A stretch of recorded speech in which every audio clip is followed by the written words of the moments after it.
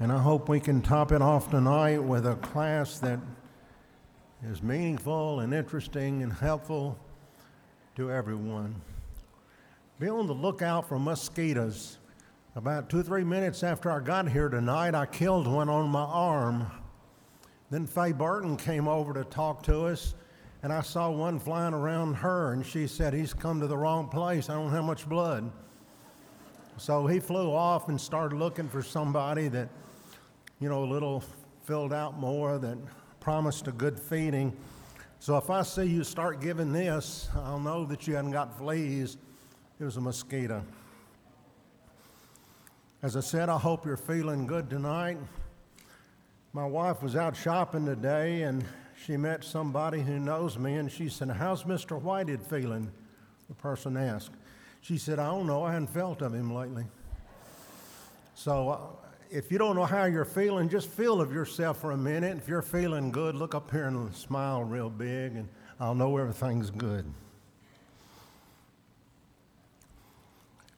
In his unremitting effort to separate Christians from God and destroy them, Satan uses many tactics or strategies. He's chosen the ones that work best, and the subject of our lesson tonight is one of the best strategies or tactics that he has to ruin us. In every way, Satan is the diametric opposite of God. God is love, Satan is hate. God is good, Satan is evil. God is pure, Satan is corrupt. We read in 1 John 5, verse 20,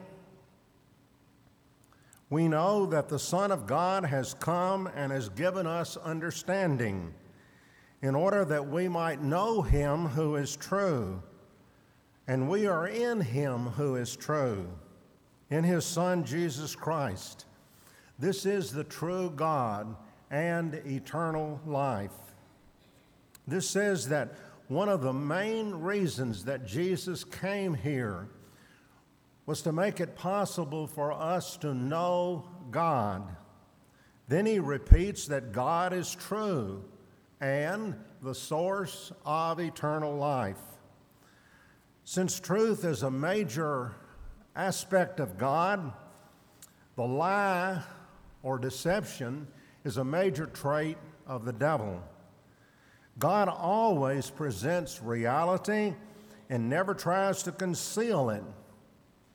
But Satan presents what is not real and tries to conceal reality. Here is the place to distinguish between the words lie and deception. A lie is that which is not real, or that which does not exist. Or saying it in different terms, it's what doesn't fit with what is really there. Deception is the effort to persuade others to believe a lie, to convince them to accept as truth what is not real or not existent.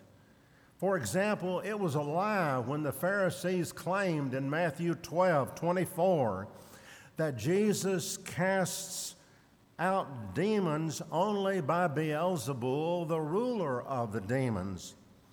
It was deception when they proclaimed that to the people and urged them to believe it and accept it.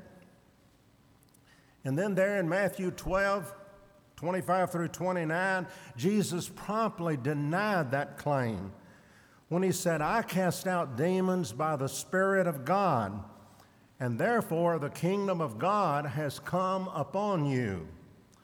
Satan finds deception exceedingly successful, and he is a master of parading falsehood before us so vividly as truth that it convinces the majority of people. There is so much in our world and our way of life that is really false, but because it is entrenched by generations of acceptance and custom, all but the most perceptive accept it without question. A person who accepts customs and new fads because they are popular, because they enable him to fit in with what's around him, because they see fun in it, is playing right into the hand of the devil. He is offering himself to the devil willingly and without resistance. Here I am.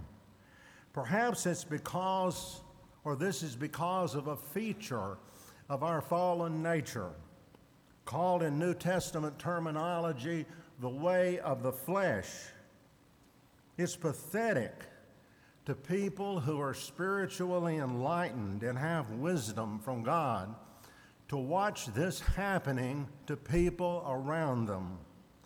It's the essential task of every Christian who wants to remain a Christian to become enlightened and wise enough to examine things about him, to separate truth from deception. In Hebrews 5:14, we're told that the object of Christian training is to become mature and to have our senses exercised to discern good and evil. To discern means to distinguish, to recognize, to tell the difference between. This is the only way to discover Satan's deception, because he blends evil with good in order to disguise it and to make it look good too. He poisons what is good by adding just a little evil to it so that we won't notice it and accept it with all the bulk of good that's there. When something looks 98% good to us, it's very easy to dismiss that 2% of evil that's there and think, that doesn't make any difference, it's so little. But folks, if you drink a glass of orange juice that has 2% cyanide, you've only got about a minute or so left to live. This is exactly the point that is made by Paul in 1 Corinthians 5, verses 6 and 7, where he said, a little leaven leavens the whole lump of dough. Clean out the old leaven, that you may be a new lump. Nearly always in the New Testament, the word leaven stands for or indicates evil influence. It starts very small and is ignored or unnoticed. But as time passes, it gradually grows. It's always growing. It spreads. And the time comes when it controls the environment in which it is operating. When it's small, it can usually be removed rather easily, and its progress prevented. But the longer it remains and keeps spreading, the more difficult it is to get rid of it. This is why Paul urges us to clean out the old leaven, which in verse 8 he calls the leaven of malice and wickedness. Paul wrote this to Corinthians because Satan had introduced among them a small case of immorality. One man was committing incest with his father's wife, in other words, his stepmother. Only one man and one woman were involved. But folks, that was the little leaven that in time would leaven the whole lump. The church was tolerating it, probably thinking, cover it with love and kindness. That's the best way. You know, that's what we're told nearly all the time. If there's a problem, let's cover it with love and kindness and it'll go away. Wrong. That's just the way that Satan wants you to think, because it hides the evil that he has put there and allows it time and liberty to grow and to take control. But Paul recognized that danger, and he commanded this church, deliver this person to Satan, for the destruction of his flesh. That is, remove the cancer of sin from the church, which right now is just one case, small, for that will save the whole church. Then try to deal with that case outside of the church in the hope that the man's spirit may be saved in the day of the Lord Jesus. Read the follow-up in 2 Corinthians 2, verses 1 through 12 for that. There are several biblical texts that could be used as the foundation for this lesson tonight, but the one I've chosen is a statement by Jesus in John 8:44, in which he said of the devil, "He was a murderer from the beginning and does not stand in the truth because there is no truth in him. Whenever he speaks a lie, he speaks of his own nature, for he is a liar and the father of lies." Jesus made this statement in a long debate with the Pharisees, which I will not rehearse because it doesn't really apply here. He had just told them that they were neither of the children of God nor the children of Abraham, and that made them furious. With indignation, they replied, "We are not the children of fornication," meaning spiritual fornication. They asserted they were the children of God. Jesus then replied, "Why do you not understand what I am saying? It is because you cannot hear my word." What he meant was they would not listen to him. They wouldn't think about it, consider it. They would not believe the truth that he spoke.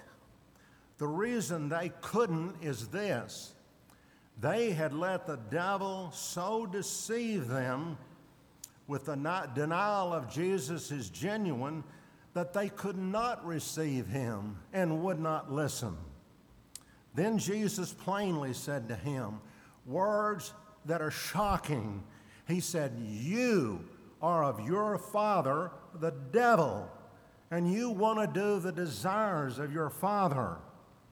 When anyone yields to Satan's persuasion, he is making Satan his father, and then he wants to do his father Satan's will.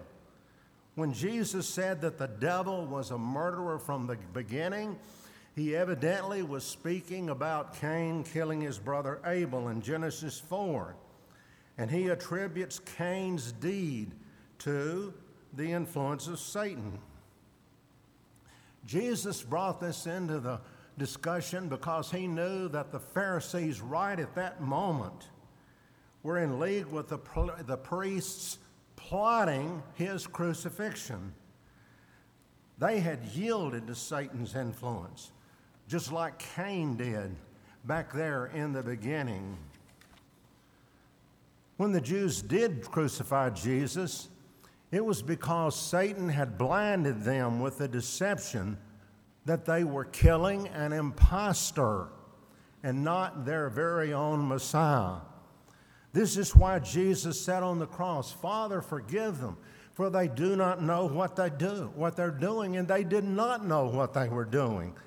But Satan, who was controlling their evil, knew what they were doing and why they were doing it, because it was he who was really behind all that happened in Jesus' trial and crucifixion.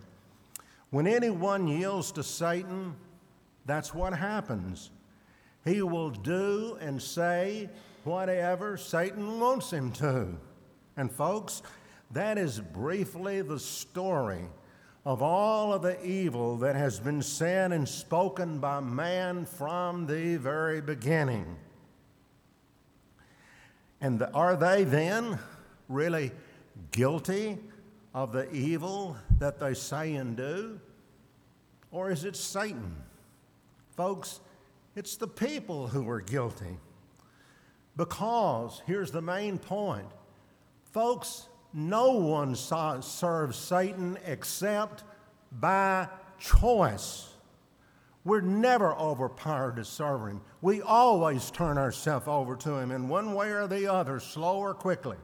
God has given us the means in Christ not to yield to Satan, and also how to escape from him if we find that we are under his power. Now let's focus our attention upon Jesus' statement that there is no truth in Satan.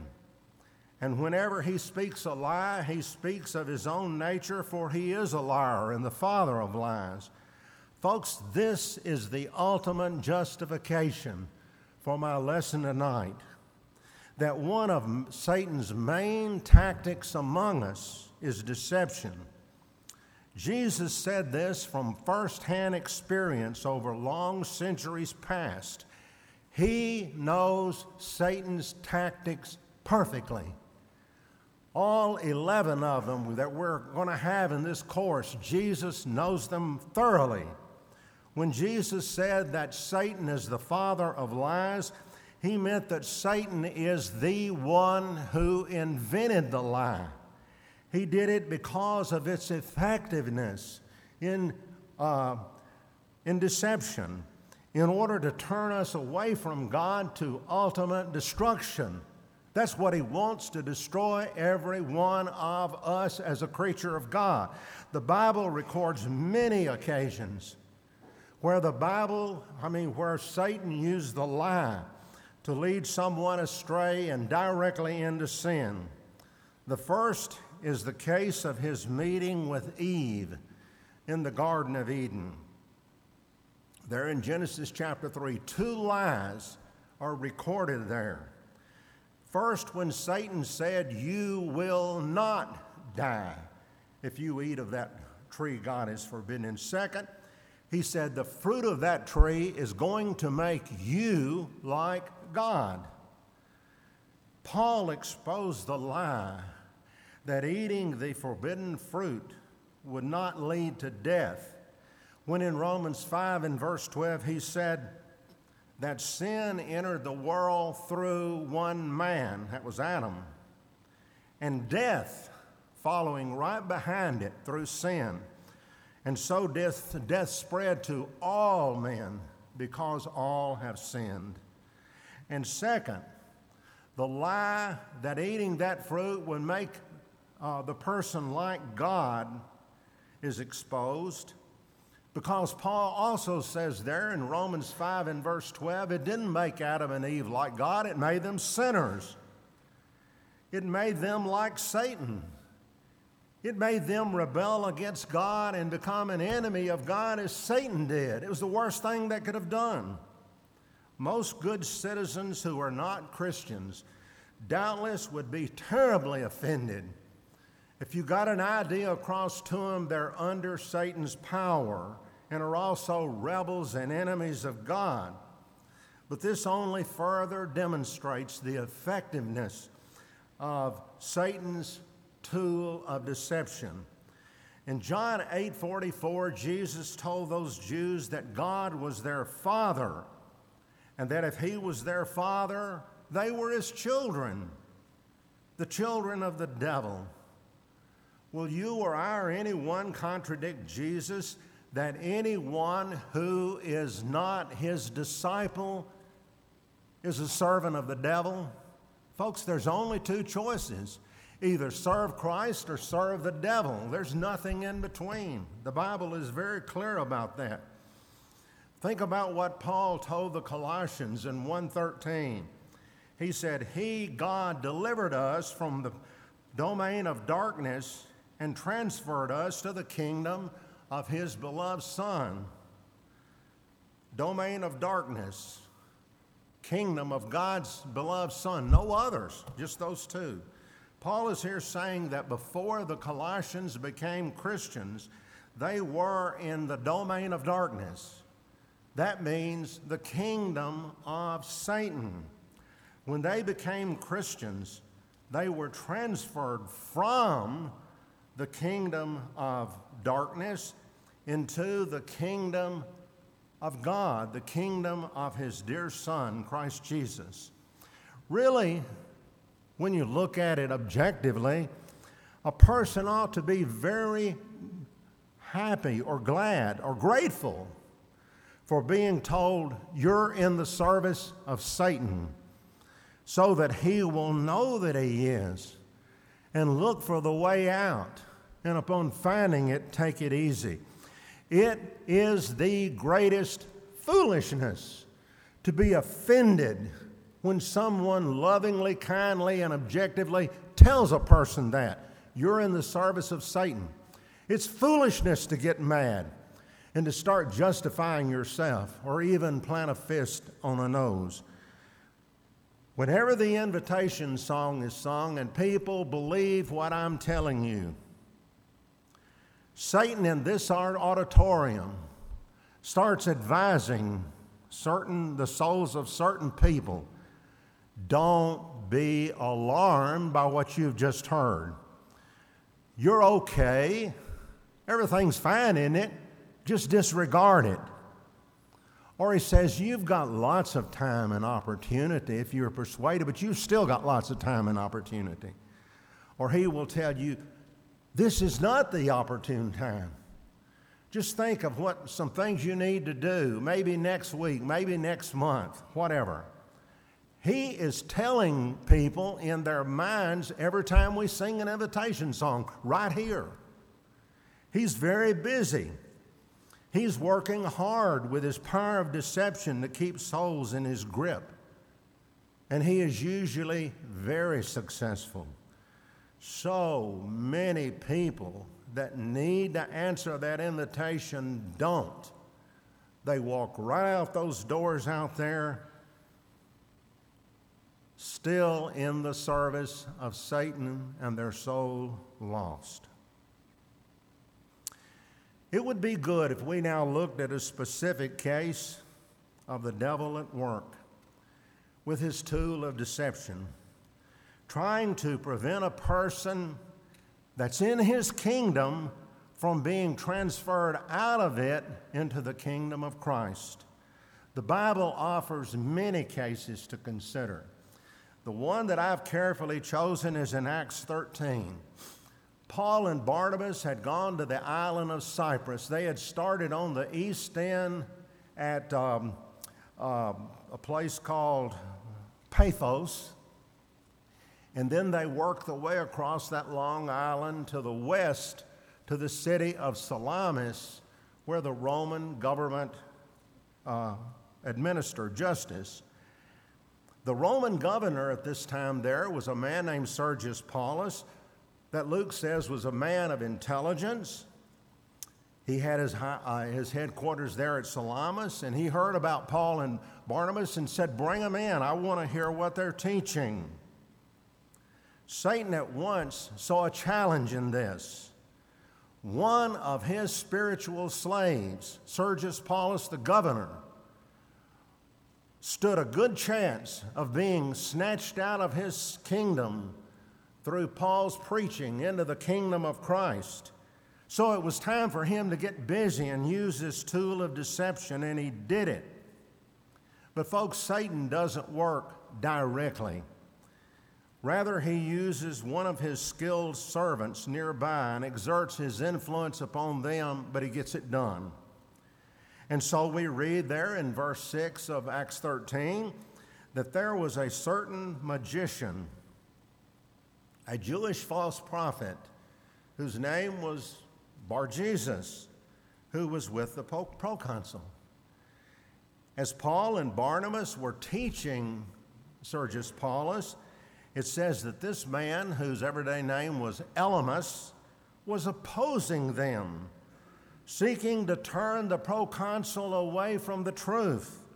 Satan was working through Elymas, trying to deceive this proconsul and lead him to deny that what he was hearing was the truth and to reject it. Then Satan would hold on to this lost soul, because this man was the governor. He had power over the whole people of Cyprus, and through him he could control the people of Cyprus. In the Roman headquarters where this was going on, Satan was invisible, but he was as present as if he could be seen. He was in this Elymas, a soldier of his in his service, and through him he was throwing flaming darts of opposition, his deceptive reasoning at this unwitting proconsul. But Paul was 100% aware that Satan was there, because listen to what it says in verse 9. It says, he was filled with the Holy Spirit. That's how he knew. Verse 10 then reports that Paul fixed his gaze upon Elymas and said, you are full of deceit and fraud, you son of the devil. You enemy of all righteousness, will you not cease to make crooked the straight ways of the Lord? And now behold, the hand of the Lord is upon you, and you will be blind and not see the sun for a season. And immediately a mist and a darkness fell upon him, and he went about seeking someone to lead him by the hand. Did you notice that Paul called Elymas a son of the devil right to his face? And he was, because he was letting Satan fill him with all deceit and fraud, making him the enemy of righteousness and using him to make crooked the straight ways of the Lord. Consider those words that Paul used: deceit, fraud, make crooked the straight ways of the Lord. Folks, all of them point to the very subject of this lesson tonight: Satan's tactic of deception. Here we are shown a vivid and a very real case of it in action. The bold effort to prevent a man, in this case a Roman proconsul, from seeing the truth that he was lost in sin, and the truth that God could save him from that if he would let him. And of course, that would take faith and obedience. The Holy Spirit, who was filling Paul, empowered him to strike Elymas blind and shut his mouth. And in doing it, Satan was forced to leave the scene. And with him out of the way, verse 12 reports that then the proconsul believed when he saw what had happened, being amazed at the teaching of the Lord. Though Luke does not specifically record that the proconsul believed and was baptized into Christ, I'm personally fully persuaded that that is the force of the word believed as used in this context. There are places where the word believe indubitably means to obey as well as believe. One place is John 3:18. Satan, with his deception, is the major obstacle in the way of most people who hear the gospel but reject it and continue on the path of sin which Paul calls crooked. Why really would anyone logically want to walk a crooked, dangerous path when there's a straight one to walk? But near 95% of the people in the world, I guess, would rather walk that crooked road. If Satan can be removed, or at least silenced, the person is then independent, like Sergius Paulus was, to accept the truth, to believe it, and be led by it, to obey the gospel. And that's when Satan's chains drop off of him. And for the first time since he was a child, he's free. There are a couple of other important things to be seen in this remarkable case in Acts 13. In James 4 and verse 7, we're told to resist the devil and he will flee from you. That can be seen in this encounter between Paul, who was filled with the Holy Spirit, and Elymas, who was a son of the devil, working for the devil against God. When Paul sternly said to this magician, You're full of all deceit and fraud, you son of the devil, you enemy of all righteousness. Will you not cease to make crooked the straight ways of the Lord? When Paul said that, the spirit that was within him was rebuking the devil who was within Elymas. And folks, at that moment, Satan knew he was beaten. There was no reason to stay. He couldn't do anything else. So he fled the scene. And he did nothing further to stop Paul, even from striking his soldier of evil blind. This demonstrates that if the devil is firmly resisted, as James says, he in fact will flee from you. Folks, if you resist the devil, which manifests himself to you in the form of many kinds of temptations, if you really resist him, he will flee from you and quit tempting you. As Christians, we also have within us the Holy Spirit. Repent and be baptized, and you will receive what? The gift of the Holy Spirit. Not some gift the Holy Spirit will give you. The gift that is the Holy Spirit is the way that reading means. And he will comfort you and help you successfully to resist Satan if you will use him. He's available. He's in you if you're a Christian. One more thing in this event. When Paul struck Elymas blind, it says he did not see the sun for a season, and immediately a mist and a darkness fell upon him. Folks, this was his dire penalty for acting as the devil's agent in deception. And it conveys an ominous meaning for everyone who continues out of Christ in the devil's service. Compare it with the 3 times in Matthew when Jesus said that the unrighteous will be thrown into outer darkness. And remember that Colossians 1:13 says that the unconverted are in the domain of darkness. People who remain in Satan's service and will not leave it are choosing to live this life in moral and spiritual darkness. They may have an IQ of 160 and be able to ask any question and work problems of the most advanced mathematics and physics type. But they still are in moral and spiritual darkness, and that's the worst kind.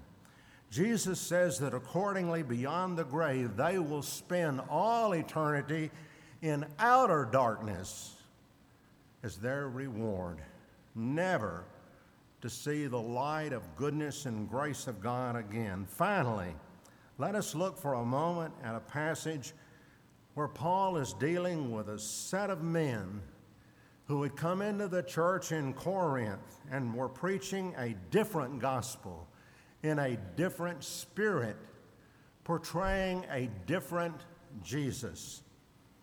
They claimed Paul was a fake apostle, that he was speaking out of himself and not from God. In 2 Corinthians 11, Paul then stands up against these teachers, and he refutes one by one their claims. Then he makes this significant statement in verses 13 and 14. Such men are false apostles, deceitful workers, disguising themselves as apostles of Christ. And no wonder, for even Satan disguises himself as an angel of light. And this emphasizes just what a master of deception Satan is. Though he is of the domain of darkness, Satan can pose himself in radiant brilliance as an angel of light. That deception, brothers and sisters in Christ, is the greatest deception there is. Satan presents himself to us in everyday society as truth, purity, goodness in so many ways. But folks, that moral brilliance is only a facade for the lies, the corruption, and the evil that fills in everything that is behind it. That's the way that Satan comes to us in the mental and moral and spiritual dimensions. Folks, he speaks through false teachers in the church. He speaks through books and magazines that have error in them that he knows is there because he put it there. He speaks through professors in college classes. He speaks through the social media, especially today. People in general out there are totally in awe of him. Why? Because he has PhD degrees. Because he has published many books that are best-selling, even in the religious genre. Because of his popularity as an acclaimed speaker, everybody wants him to come and speak for them. Because of his prominence in the social media. And Satan, through such people, appears to us as authoritative. You don't dare call his hand on anything or ask a question. He dominates in discussion. If you say something, he will speak quicker, louder, and faster. He is praised for all those awards that he has got. He is praised for the peer approval that he receives. Few are willing to stand up to him. We think, I just don't have the stature to do it. Folks, it's Satan in that person. He is really a messenger of Satan, disguising himself as an angel of light. We must recognize him for what he is, that he is the spirit of deception, acting in such men of prominence and distinction and acclaimed erudition. We must not let ourselves be intimidated by his academic credentials, by his awards, by his public prominence. Folks, some of the best sermons that I have ever heard preached in the church were by men of no reputation, some of whom didn't even have college degrees. But the lessons were true to the book. They were sincere. They were the truth spoken in love. When a person's message does not square with Scripture, I don't care what his credentials are, what his acclaim is, what his standing is academically. We must believe what the Bible has said and discount what that person is saying. We must be steadfast in the truth which was once for all delivered to the saints, as Jude verse 3 says. Satan even quoted Scripture right to Jesus' face, but he distorted it.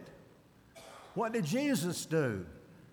He spoke right back into Satan's face, quoting the same Scripture, but he quoted it in its entirety and perfection and rebuked Satan. Folks, it is your challenge and mine to become so enlightened in the Holy Book that you and I can do the same and not be so feeble that we have to run to the preacher or somebody else that's we think is so brilliant to come and answer it for us. It's our job as a servant of Satan, one of his children, to stand up against him on the spot at the time. That's why we need to study the Word of God seriously and deeply and intensively, and not just slide over the surface and never see what's down inside of it, because that doesn't enable you to meet the wiles of the devil. Well, that's it for tonight. Thank you for listening. You've been an A+ audience. I appreciate it.